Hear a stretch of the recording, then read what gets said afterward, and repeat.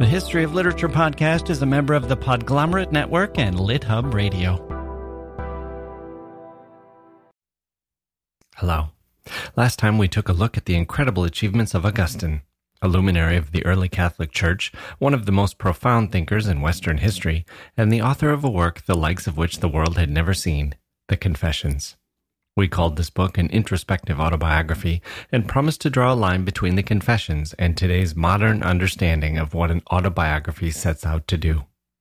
We also promised to take a closer look at some key passages in the book. I've identified 5 key themes in Augustine's work. We'll take a look at those themes today, and we'll see how each of the themes lead up to the book's culminating passage. Part 2 of our look at Augustine's amazing book, The Confessions, today on the History of Literature.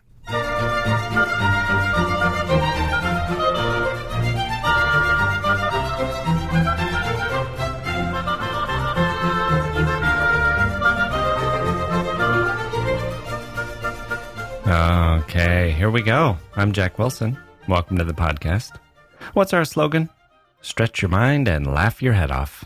No, that was the old show. I think our slogan for this one is taking a look at the history of literature from ancient epic to contemporary classic. So don't laugh your head off. Keep your head right where it is. On. We're off to a great start. People, this one has been a treat. Sometimes you read books, then you let some time pass, you return to the book, and you hate it. It happens. And all that youthful enthusiasm, that's part of your new reading experience. Regret for who you were as a young, eager person. It can be embarrassing to think back to what we once loved. In this case, I had no regrets. Well, maybe I did have some. I regretted that I haven't spent more time with Augustine. He is sensational. How did this guy do all this in the 4th century? I could imagine him walking around today with his furrowed brow and his intense, puzzled look, wrestling with his inner demons. Bryan Cranston can play him in the movie. We'll call it Breaking Good. Okay, let's sell some fish. People, I know you're busy. You're probably multitasking right now, and I appreciate that. I appreciate that a podcast fits right into the rest of your busy life. Maybe you're exercising. Maybe you're in the car getting to where you need to go. Maybe you're checking email or asleep. That's all important. I'm just glad that you're including me and this show as one of your tasks. I'm happy to be part of the multi. Let me see if you have time for one more. A subscription to the podcast would help. A rating on iTunes, a review, a Facebook post. Sharing equals love, my friends. If you could take a quick few seconds to help us out and spread the word, I would appreciate it. And then, back to your usual busy life. Okay, that's enough. Here we go with the Confessions of St. Augustine, Part 2.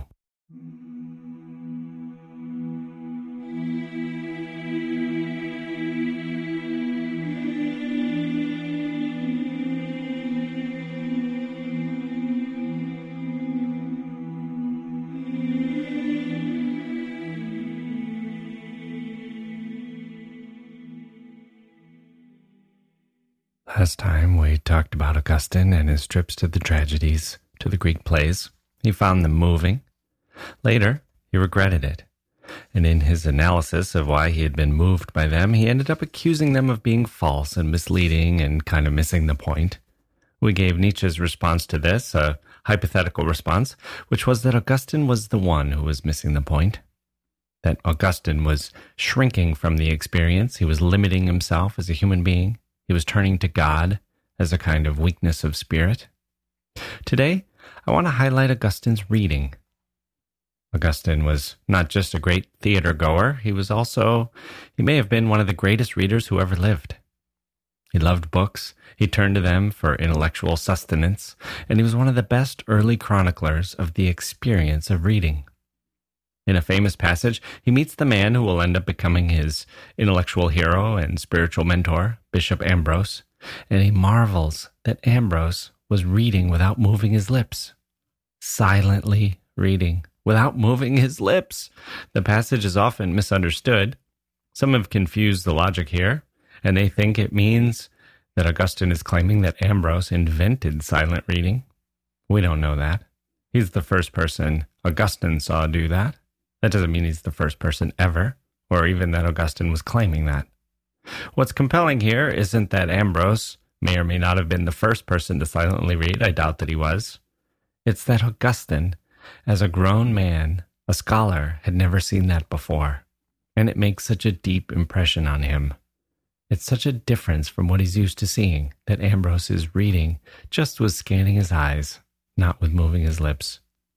That's what I found so compelling about this passage, because I like Augustine. I trust him as a narrator, and by this point in the narrative, I care about the things that happen to him and the impression that they make on him. Note to autobiographers, this is your most important task.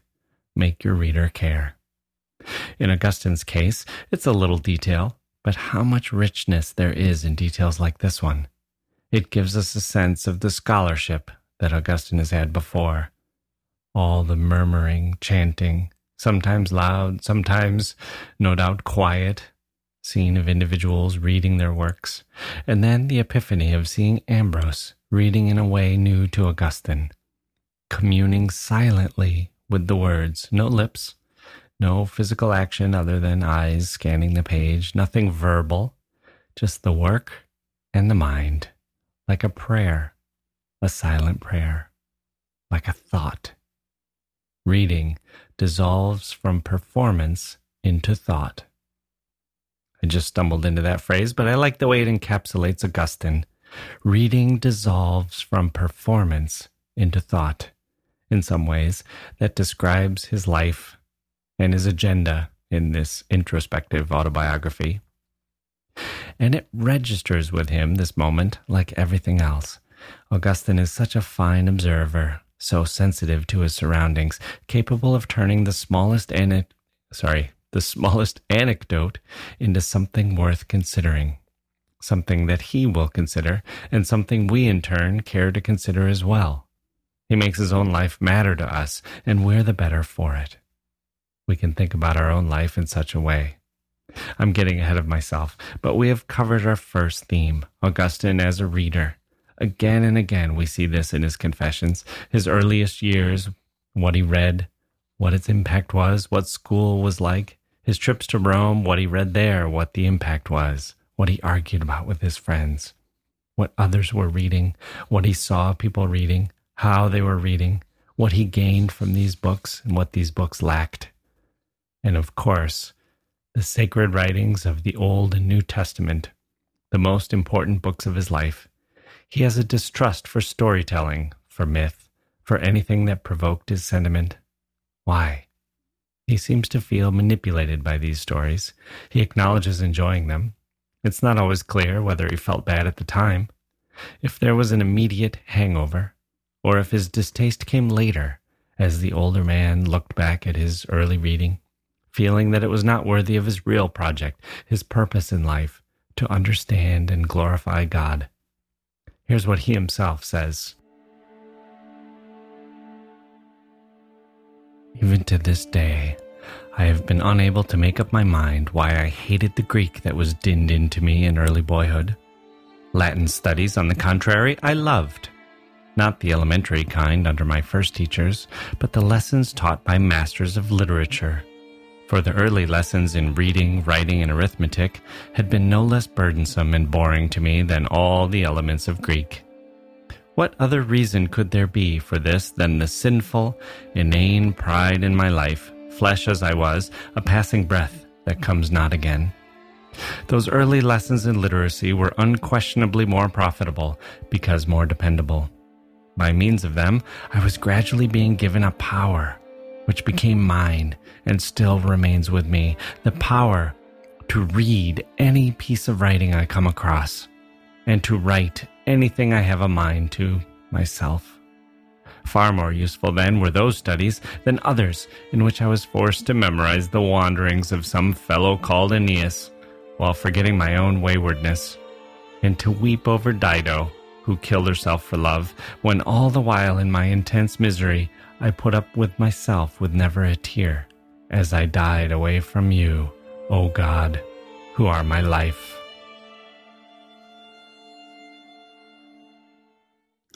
He goes on to describe his experience reading the Aeneid, how he wept for Dido. And it strikes me that he's talking himself out of his experience. And this, well, let's get this out of the way. Last time I said I found him persuasive with one caveat, and it's here, it's this. There are times when I think his desire to glorify God, to have Christianity and God be the driving force underneath his intellectual understanding, makes him less than reliable. Is that fair? Listen to how he concludes this passage. He's talking about the Aeneid, about reading the Aeneid, and he says this.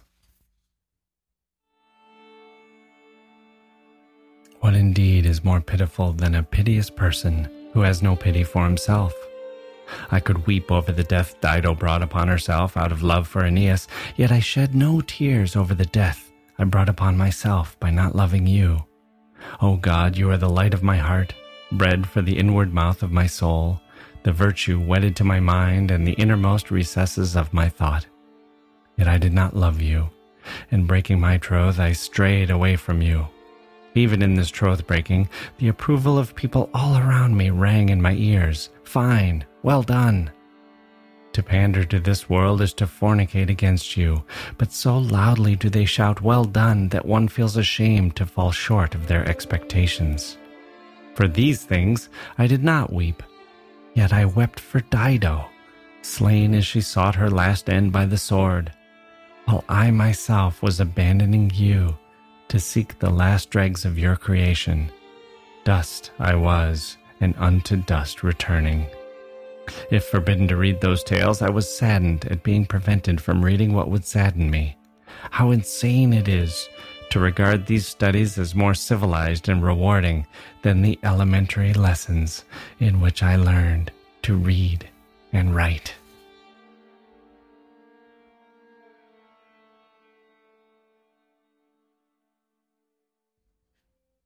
Do you hear this? He does this for pages and pages, and to my mind, anyway, Augustine sounds more like someone trying to talk himself out of something.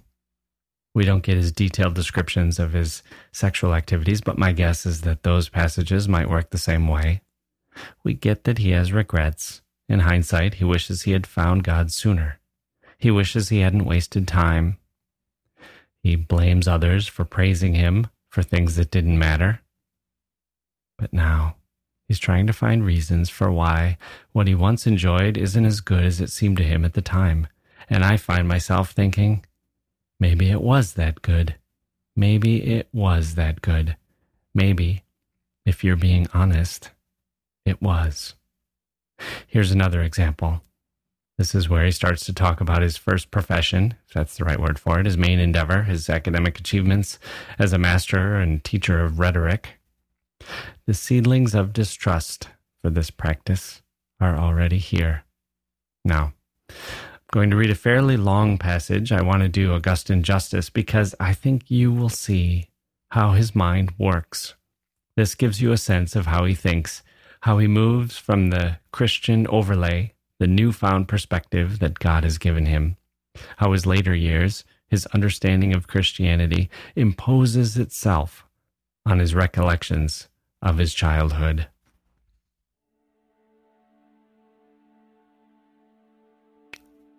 Allow me to say something, my God, about the intelligence which was your gift to me, and the crazy employments in which I frittered it away. An exercise was set for me which was fraught with worrying implications, for I hoped to win praise and honor if I succeeded. But if not, I ran the risk of being caned. I was required to produce a speech made by Juno, expressing her anger and grief at being unable to repulse the Trojan king from Italy, but in words which I had never heard Juno use. We were obliged to follow the errant footsteps of poetic fantasies and to express in prose what the poet had said in verse. That boy was adjudged the best speaker who most convincingly suggested emotions of anger and grief and clothed them in apt words, as befitted the dignity of the person represented. What did it profit me, O God, my true life, that my speech was acclaimed above those of my many peers and fellow students? Was it not all smoke and wind? Was there no other material on which I could have exercised my intelligence and my tongue? Yes, there was. Your praise, O Lord, your praise and the words of the Scriptures would have supported the drooping vine of my soul, and then it would not have yielded a crop of worthless fruit for the birds to carry off. Sacrifice can be offered to those birds of prey, the rebel angels, in more ways than one. Small wonder, then, that I was swept off helplessly after profitless things and borne away from you, my God. The models proposed to me for imitation were people who would have been caught out and covered with confusion if they had related any of their doings, deeds not wrong in themselves, in a barbaric accent or with grammatical blunders, whereas to relate licentious deeds in correct and well-turned phrases, in ample and elegant style, would have won them praise and honor. You see this, Lord, but you are very patient and look on silently. You are exceedingly merciful and worthy of our trust. Will you always remain silent? From this vast, deep sea, you are even now drawing out to safety a soul that seeks you and thirsts to enjoy you. One whose heart pleads with you, I have sought your face, O Lord, your face will I seek. For at that time I was far away from your countenance in darkness of spirit. Not with our feet or by traversing great distances do we journey away from you, or find our way back. That younger son of yours in the gospel did not hire horses or carriages, nor did he board ships, nor take wing in any visible sense, nor put one foot before the other when he journeyed to that far country where he could squander at will the wealth you, his gentle father, had given him at his departure. Gentle you were then, but gentler still with him when he returned in his need. No, to be estranged in a spirit of lust and lost in its darkness, this is what it means to be far away from your face. Look upon all this, O Lord God, and as you look, patiently consider how carefully human beings observe those orthographic conventions and syllabic quantities which they have received from earlier orators, while neglecting the eternal rules directed to unending salvation which they have received from you. A speaker who wishes to maintain and teach those long-standing conventions will give greater offense to his fellow men by pronouncing the word human without sounding the H, in defiance of grammatical discipline, than if he, human as he is, flouts your commands by hating a fellow human. Does he suppose that another human being who is his enemy can do him more harm than does the very hatred with which he regards that other person?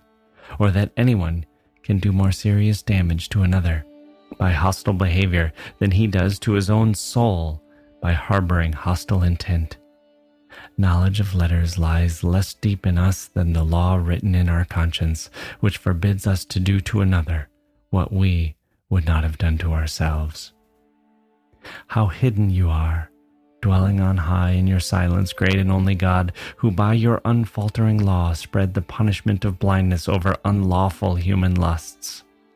A man in persistent search of fame pleads before a merely human judge, with a crowd of other humans standing round, and accuses his adversary with savage hatred. He takes the utmost care that no slip of the tongue betrays him into saying, "them fellows," while caring not a whit that by his rage he is about to remove a fellow human from human society.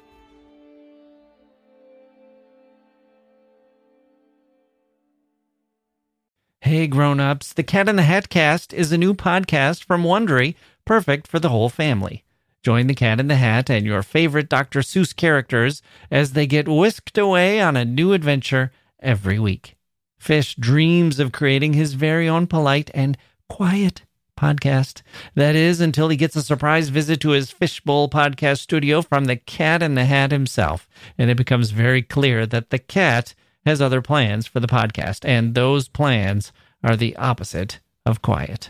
The cat may be disruptive, but it turns out he's also a great help to get Fish out of all kinds of predicaments.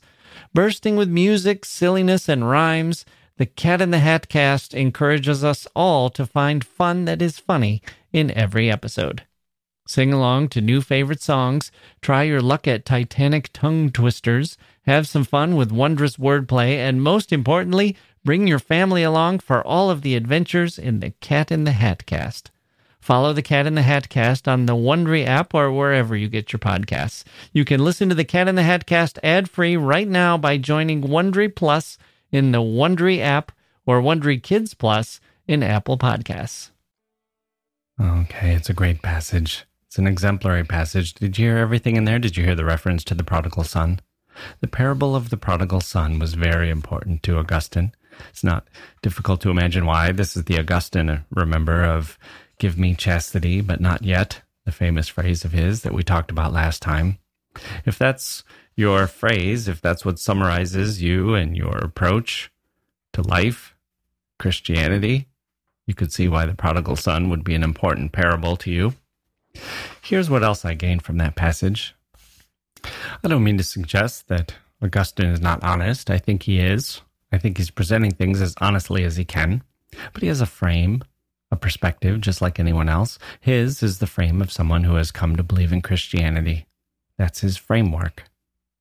Just as it is to be a man, to be the son of his parents, to be living in Western culture, to have grown up in Northern Africa during the time that he did, all those things inform the quality and nature of the introspection. It is, for me, a redeeming feature. You have to accept that this is who he was when he was writing it down. And that who he was when he was writing it down is not the same person as who he was when he was experiencing it. Is that difference too subtle? I'm not trying to be fancy. I'm not trying to excuse Augustine if excuses are what it looks like I'm calling for. I'm trying to say that I misread Augustine when I was younger. I viewed the Confessions from the wrong end of the telescope. I wanted the young man's truths. I looked at the commentary as being unjustified, or at least only available to someone who already had faith, and that got me nowhere. I didn't want the old man with faith telling me what the young man was learning or should have learned or how he should have thought about something. I wanted to know what the young man was learning and experiencing. Now I'm different. Now I am different. Now I'm the old man, or I can identify with the old man. Not in the sense that I want to view everything through the Christian prism adopted by Augustine, but because I understand what it means to try to make sense of it all. I can accept that Augustine has found his framework. I have a different one, but I share with Augustine this desire. Being young is about creating memories. Getting older is about trying to make sense of them. When I was young, I thought nothing of traveling to Tibet, journeying with pilgrims, breathing rarefied air as I circled the holiest mountain in the world. Now, I look at pictures of that guy in my mind and I wonder who he was, what he was thinking, why he did that, what purpose it served. That's Augustine, steeped in Christianity, but essentially, that's Augustine.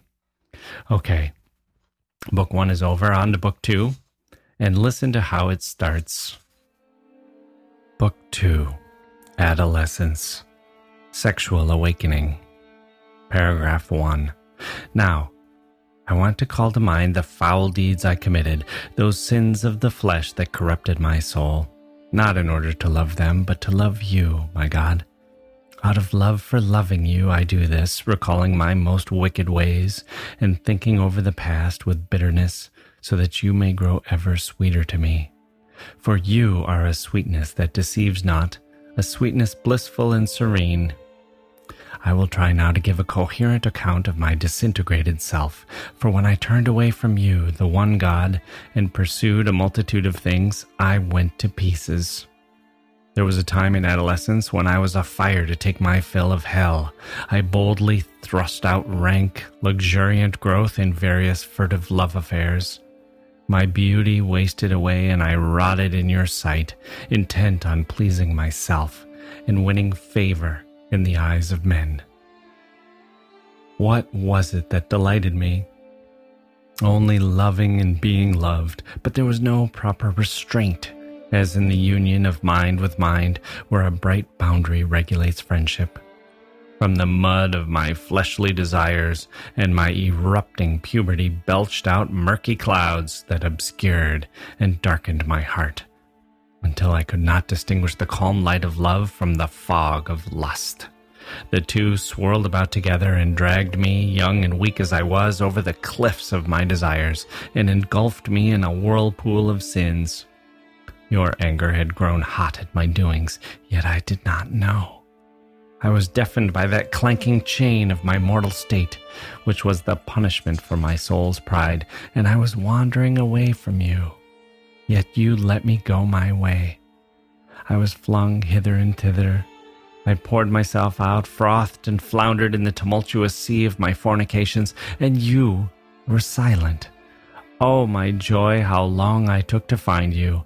At that time you kept silence as I continued to wander far from you, and sowed more and more sterile seeds to my own grief, abased by my pride and wearied by my restlessness. There we go, off with a bang. This is so startling, so stark. He gets right to it. No punches are pulled. It's so excellent.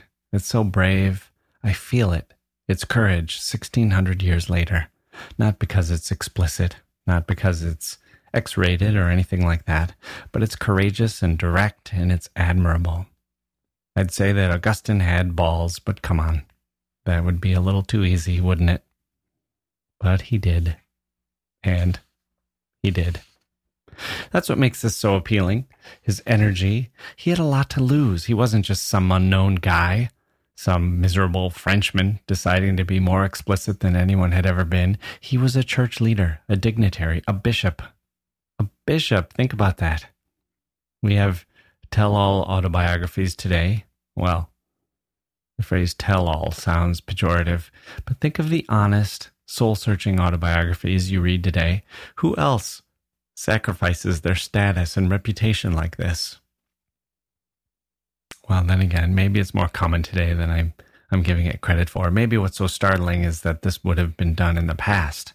Today, we expect some confession. Today, authors try to sell books. But back then, for a church leader, was there anything close to this in its openness? Any other religious or political figures so bold about their licentiousness? Then he goes on, why didn't someone marry me off?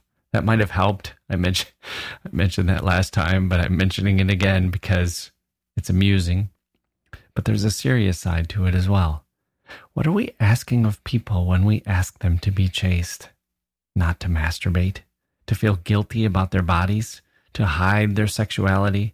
Where do we expect them to go? What do we expect to happen? Are we creating unnecessary secrets and self-torture and illicit behavior? For what purpose?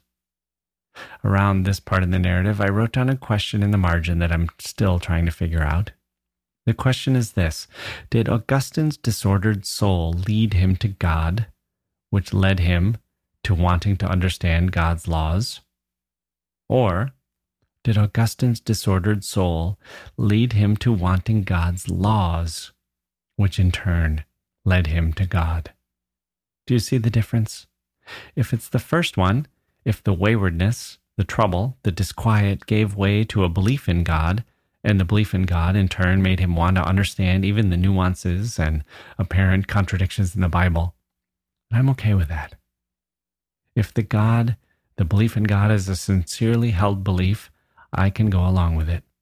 Sincerely held beliefs, well, who am I to contradict those? But if it's the other way around, if he had something nagging at him that he was being licentious, if that bothered him, if he was lustful and he wanted to stop but he couldn't, if he was looking for an out, looking for a censor, looking for a straitjacket, and if he found one conveniently in the rules being prescribed in the Bible, and if he then, because he wanted the rules, accepted that God was the overseer of those rules, that's a little different. Because I can go with a God that is out there, who exists, who is there to be discovered. To be discovered, that is, by seekers who are compelled to seek. But if God slips in the back door by people who are looking for something else, for self-help, to get out of a jam, to correct something that they've identified in themselves as wrong or immoral, well, is that a meaningful difference? It is for me. And there are times in Augustine where I'm not sure where he stands. For all his marvelous wrestling, his self-debates, his probing and curiosity, he sometimes is opaque on this issue, at least to me. If you have a different understanding, a different opinion of this, let me know. I'd love to hear from you. I see it as an open question, but it's one that matters to me. Okay, let's set that aside. That, by the way, is the major caveat that I've been talking about for a couple of episodes now. Let me try to summarize the major caveat. It's the question, did Augustine sincerely believe in God, or was he looking for a set of rules and found those to be the best ones, which he then used to talk himself into believing in God? Let's set that aside. Let's look instead at the next major passage of his youth.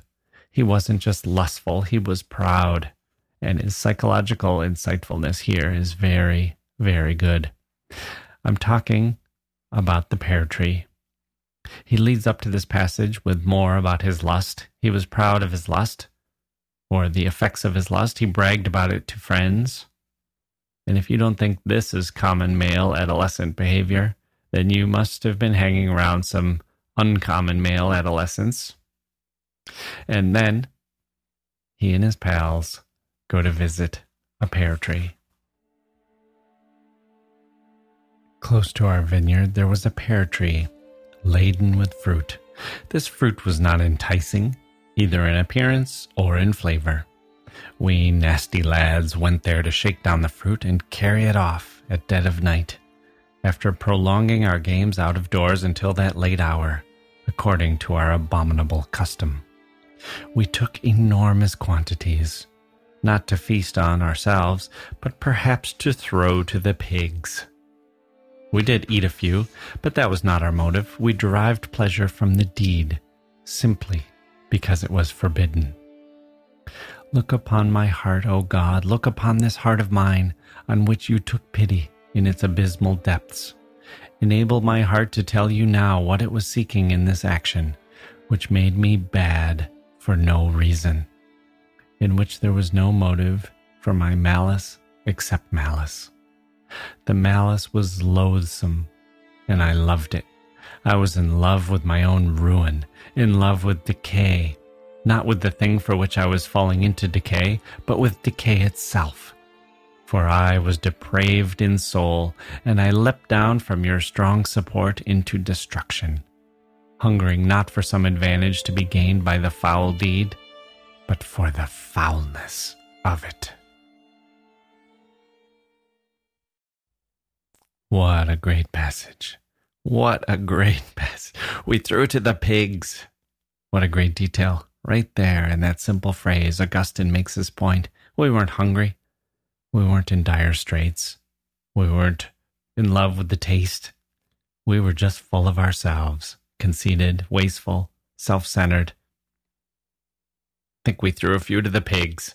Is there ever a better example of some pointless joyride done by some youths? Stealing pears just to throw to the pigs. There's a footnote here in my edition that notes that, by the way, this is the translation by Maria Bolding, which I recommend. There's a footnote in my edition that notes that readers have often been puzzled by this passage because Augustine seems to exaggerate the importance of a fairly harmless childhood prank. The editors note the parallels to the Garden of Eden and the prodigal son, but really, I think there's a more important to be made here about what Augustine is up to. This isn't a neutral observer commenting on the actions of another person's life, trying to put them in perspective. This is a guy trying to understand himself. I helped a politician write his autobiography once, and he spent half the book, hundreds of pages, wrestling with the significance of a single phone call, a single moment in time, which for him changed everything he thought about that went before the phone call and everything that he thought about himself that came after. That was what he obsessed about. Those were his themes, all in that phone call. He couldn't get it out of his mind. For Augustine, the pear tree was a stand-in for an attitude, a strange moment where he did something unusual and surprising, something that needed to be understood.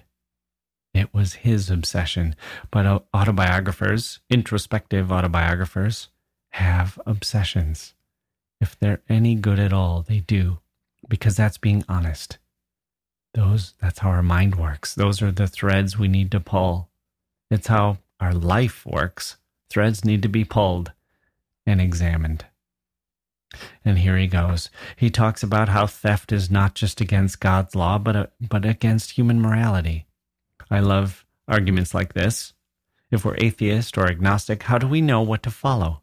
If Father in the sky isn't giving us rules, will we all just descend into chaos, murdering and looting? Well, no. We can find laws. We can find them through logic, and we can find them through societal custom and practice. And I'm probably misrepresenting this argument, but you know what I mean. Here's Augustine's logic. Thieves don't want to be stolen from. They're outraged if they are. Right? That's simple. If even a thief, a professional, full-time thief, is outraged when someone steals from him or her, then outrage accompanies that action. It's wrong. It's universally wrong. There are probably holes in Augustine's argument, but I like it. Augustine doesn't stop there, of course. He's just getting started with the pear tree. Much of it was in the passage I read, how confused he is by his own desire to do something so needless, for no real purpose. But listen to this on friendship. Quote, the life we live here, and here he means here on earth, the life we live here is open to temptation by reason of a certain measure and harmony between its own splendor and all these beautiful things of low degree. End quote. That's a gorgeous sentence. Is it true? The world is beautiful. Women are beautiful. Pears are beautiful and tasty. And that's why desire exists. Because God made the world so darn awesome. It's an interesting thought. But then listen to this move. Quote, again, the friendship which draws human beings together in a tender bond is sweet to us, because out of many minds it forges a unity. End quote. Okay, now we're getting somewhere. Friendship, him and his pals, he's identified the core of it, the group mentality, the fun, what I called the joy riding with other youths. It's seductive, it's addictive, and there's something beautiful about it too. It's another beautiful part of the world, friendship and fun. Go watch the Beatles in Hard Day's Night. Either the opening song where they're running to the train, or maybe the Can't Buy Me Love video where they're running through the field. That feeling. Mike Myers, the actor and comedian Austin Powers, he said he watched the movie when he was a kid, and he used to cry when it was over, because it meant he couldn't spend time with those guys anymore, the Beatles. That's the feeling. These are my pals. This is my band. We're brothers. We're young, and we're carefree, and we think alike, and we do things together, and it's fun. What did George say? Sorry about your field, mister. You could imagine Augustine and his pals saying something similar. Sorry about your field, mister. It was such a great line in that movie. Who cares what you're doing? People say, get out of my field. That's the voice of the old man. Get out of my field. Of course, George Harrison says, sorry about your field, mister. They didn't hurt the field. And the objection wasn't to what they were doing in the field to the field. The objection was the older person saying, stop having so much fun and so much freedom and so much energy. You're making me feel my own mortality. I've decided it's time to settle down. I don't want to be reminded that I once thought the way you did. Sorry about your field, mister. Sorry about your pears. We threw a few to the pigs. There was a lot on that tree. There's still a lot. Get over it. You could imagine that being the attitude. And the Augustine and his pals laughing. Being young and carefree is a beautiful thing, but it sometimes leads to ugliness, like shaking down a pear tree where things don't belong to us. Or worse, sometimes it's not a band, sometimes it's a gang, sometimes it's a group full of hate. Not here in Augustine.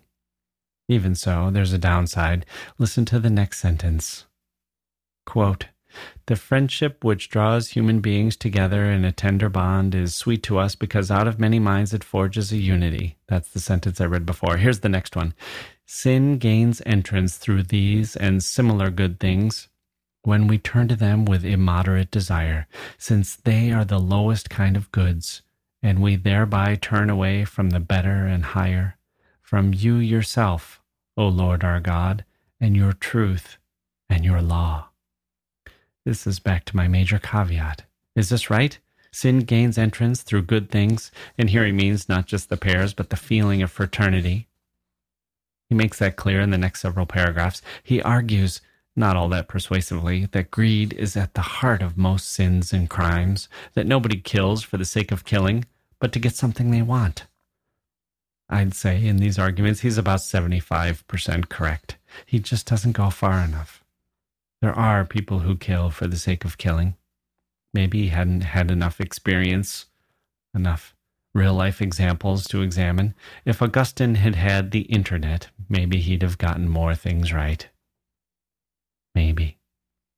But what gets me here is the step he is unwilling to take. He refuses to give God any blame for this. Think about it. God created humans. God set all this up. God set up the beautiful world and the hunger and the taste buds and the friendship and the excitement and the lustfulness. That's all part of God's world, God's creation. Okay, so maybe God wanted individuals to have free will, because without free will, choices never mean anything. But God wanted that too, right?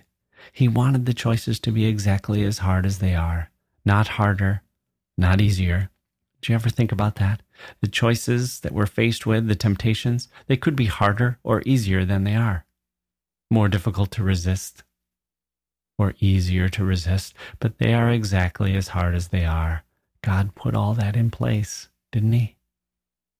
Anyway, here's what Augustine says, and here's one of the things where I was scratching my head, writing things in the margin, question marks.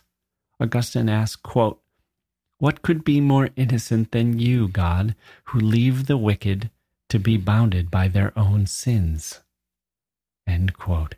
The wicked, bounded by their own sins. Where's the love in that? Where's the mercy? Leave the wicked. The wicked should be embraced, carefully monitored, helped. Who cares about rewarding the good? Give them a ticket to heaven. That's enough. But the wicked, why would an omnipotent, all-loving God just leave them in their own sin? How can Augustine think that? Who's being cold here? Augustine? God? Both. So, I depart from Augustine here. I, Jack Wilson. Poor Augustine. He'll never be the same now that the world knows that Jack Wilson, of all people, disagrees with him. Talk about pride. But that's the podcaster's privilege that I am claiming for myself. I'm not closing the book, though, The Confessions, because I'm enjoying this. I'm enjoying Augustine's journey and his reasons and his logic and his conclusions, even when I disagree. He calls forth all my powers. Do you remember that phrase? I think it was in episode 0. Dr. Johnson gave it to us. We use it freely here on the History of Literature. And here's why I can't give up Augustine. Not yet. Listen to this paragraph. This is where he closes the chapter on his adolescence. He'll be heading off to Carthage in the next book, where he's a student. The subtitle of the next passage, Student Life, Sex, and Shows. That's it. That's it. Student life, sex, and shows. Is that what you expect from a bishop writing in 397 AD? It's fascinating. But that's in the next book. We're still closing out book 2, The Adolescent Years. Here's how he wraps up the pear tree incident and his description of his early lustful life. Who can unravel this most snarled, knotty tangle? It is disgusting, and I do not want to look at it or see it. O justice and innocence, fair and lovely, it is on you that I want to gaze with eyes that see purely and find satiety in never being sated.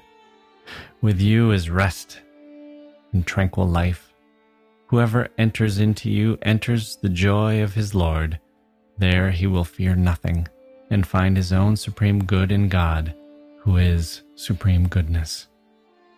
I slid away from you and wandered away, my God. Far from your steadfastness, I strayed in adolescence, and I became to myself a land of famine.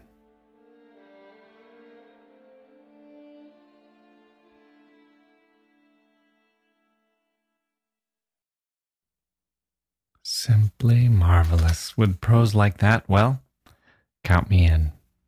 This is why I say Augustine deserves credit as the inventor of today's autobiography. The introspection here is just sensational. And introspection, finding what's important to one's inner life, that's the hallmark of an autobiography as we understand it today, isn't it? In this paragraph I read, I'm tempted to stop there. Augustine is the wanderer, looking at the knotty tangle, the wrestler. He's applying his teachings, his philosophical convictions, his hard-won beliefs to the thorniest passages of his life. That's what good autobiographers do. Today it's no big deal. Maybe it's no big deal because of Augustine. I promised 5 themes and a culminating passage that unites them all. We've gone through 4 of them, and I've touched on the 5th. Let's talk about the 5th and use it to show something I've been meaning to explore further. I think I called it intellectual suspense last time. What does that mean? It means Augustine defers conclusions. We see the struggles in real time. We know that Augustine, real time, something like real time. We know that Augustine will find God. We know that from the very first paragraph, but he nevertheless builds suspense in different beliefs, different threads of the philosophy, partial arguments, different threads of his interactions with others, like his relationship with his mother, Monica. Monica's an unusual figure. She's a Christian, rock solid in her beliefs. Augustine admires her deeply, even when he doesn't subscribe to her views. And yet, he does some strange things. He deceives her about his travels, tells her he's headed somewhere for a few days, parks her in a church where she's going to pray, and then he takes off for Italy. She finds him. It's a strange relationship. And yet at the same time, you wonder what's going to happen, how it's going to resolve itself. Monica comes in and out of the narrative, and you wonder if he's going to reconcile with her, if he's going to inform her of his beliefs, and what will happen when he does. It's suspenseful. The same thing happens with his consideration of evil. He doesn't just set forth his views on evil, he shows how they evolved. At different times in his life, he held different views. This is what I meant when I said we see the struggles in real time. We see them at different stages of his life. He explains why he held each belief at that stage, and what still troubled him about it. It's a fantastic way to keep the reader's attention. He doesn't walk all the way through the argument in steps. He does one step at a time, the step that most reflected where he thought at that time in his life. I was completely riveted. As I turned the pages, I wanted to know each twist and turn of his mind, the way it was viewing those particular arguments, where he left off, the question that still nagged at him, and how he returned to the question, pushed it a little further later. And of course, I wanted to know what happened in his relationship with his mother, Monica. So those are the 5 themes. We've covered them all now. And we've gone, chronologically, we've gone from Rome to Milan. He meets Ambrose, the silent reader. He gets closer and closer to Christianity. And at the same time, he gets more and more frustrated with his profession, the profession of rhetoric. It's all lies. Gets more and more frustrated with his sins. He can't stop loving women. And just the inability to put any of this to the side. He's bottoming out, but in a curious way. It's almost like his own mind is bottoming out, but not in a degenerate sense, the sense we associate it with addiction. It's like his mind is reaching a kind of fever pitch. It's an ecstatic bottoming out. The yearning becomes unbearable, the desire to rest in certainty, the need to know, the need to be in control, to find the answers, to rest, to rest the disordered soul. But it's really a disordered mind, too. A mind full of questions that don't have answers, loose ends that aren't tied up, and a body that's not under the mind's control. It's agony. It's sheer agony. This takes us all the way to Book 8. We're nearing the end of the autobiographical portion of the book. And we get this. First, here's the agony, the misery, the fever pitch, as described by Augustine. But as this deep meditation dredged all my wretchedness up from the secret profundity of my being and heaped it all together before the eyes of my heart, a huge storm blew up within me and brought on a heavy rain of tears. In order to pour them out unchecked with the sobs that accompanied them, I arose and left my friend Alypius, for solitude seemed to me more suitable for the business of weeping. I withdrew far enough to ensure that his presence, even his, would not be burdensome to me. This was my need, and he understood it, for I think I had risen to my feet and blurted out something, my voice already choked with tears. He accordingly remained in stunned amazement at the place where we had been sitting. I flung myself down somehow under a fig tree and gave free rein to the tears that burst from my eyes like rivers as an acceptable sacrifice to you. Many things I had to say to you, and the gist of them, though not the precise words, was, "O Lord, how long, how long will you be angry forever? Do not remember our age-old sins." For by these I was conscious of being held prisoner. I uttered cries of misery. Why must I go on saying tomorrow, tomorrow? Why not now? Why not put an end to my depravity this very hour?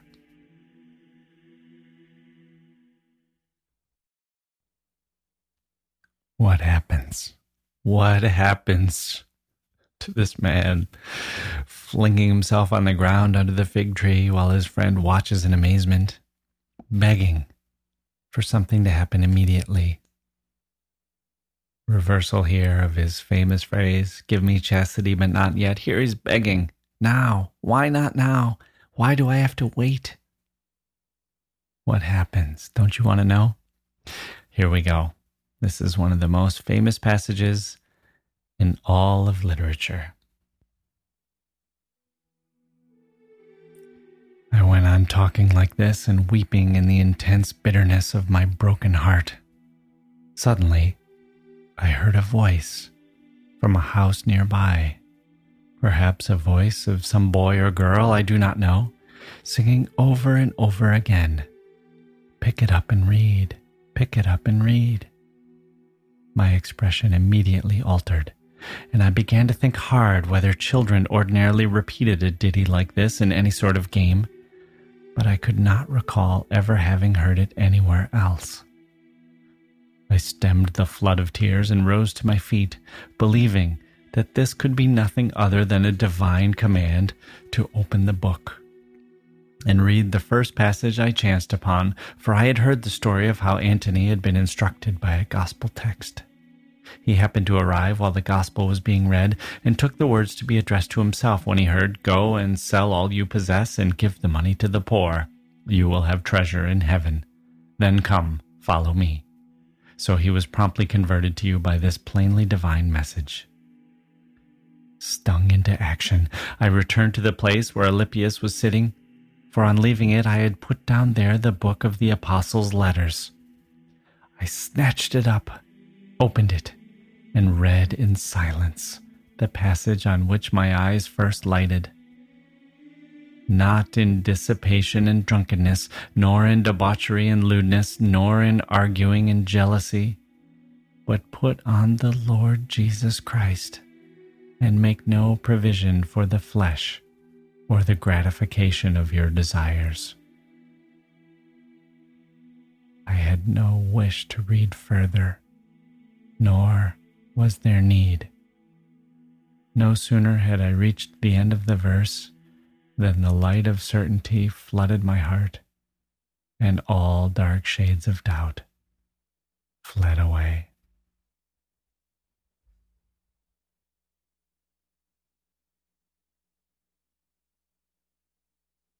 And what does he do next? There's a quick interlude where the friend interjects himself, which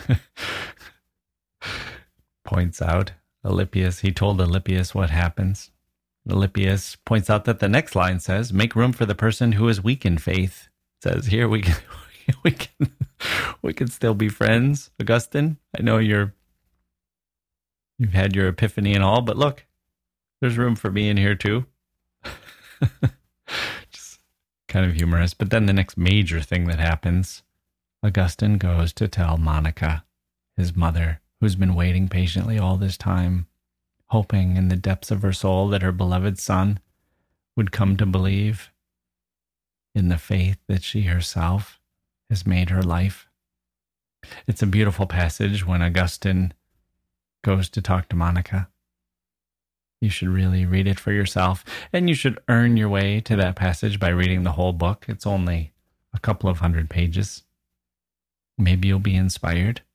Maybe you'll convert. But maybe you'll just be inspired, and that's okay too.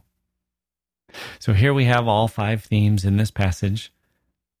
Let me repeat the themes. Augustine and God, Augustine and Monica, Augustine and reading, Augustine and friendship, and Augustine and lust. All 5 are present here, infusing this passage with significance. And the significance, the inspiration, is not just that Augustine has found God and we're rooting for that by this time, and because not all of us do root for that necessarily. It's a mistake to think that this is only a book for Christians to try to read for the purpose of emulating Augustine or drawing their own conversion story or their faith, from drawing upon Augustine's story to reach their own point in their spiritual journey. The inspiration is not just of a human finding God. It's a human finding out his own needs, what it means to be an intellectual wasteland, a land of famine onto oneself, and then to find some peace and harmony and joy at the end of that spiritual journey. It's about Augustine, pillar of the church, and God. But it's also about Augustine, lowly human, and himself.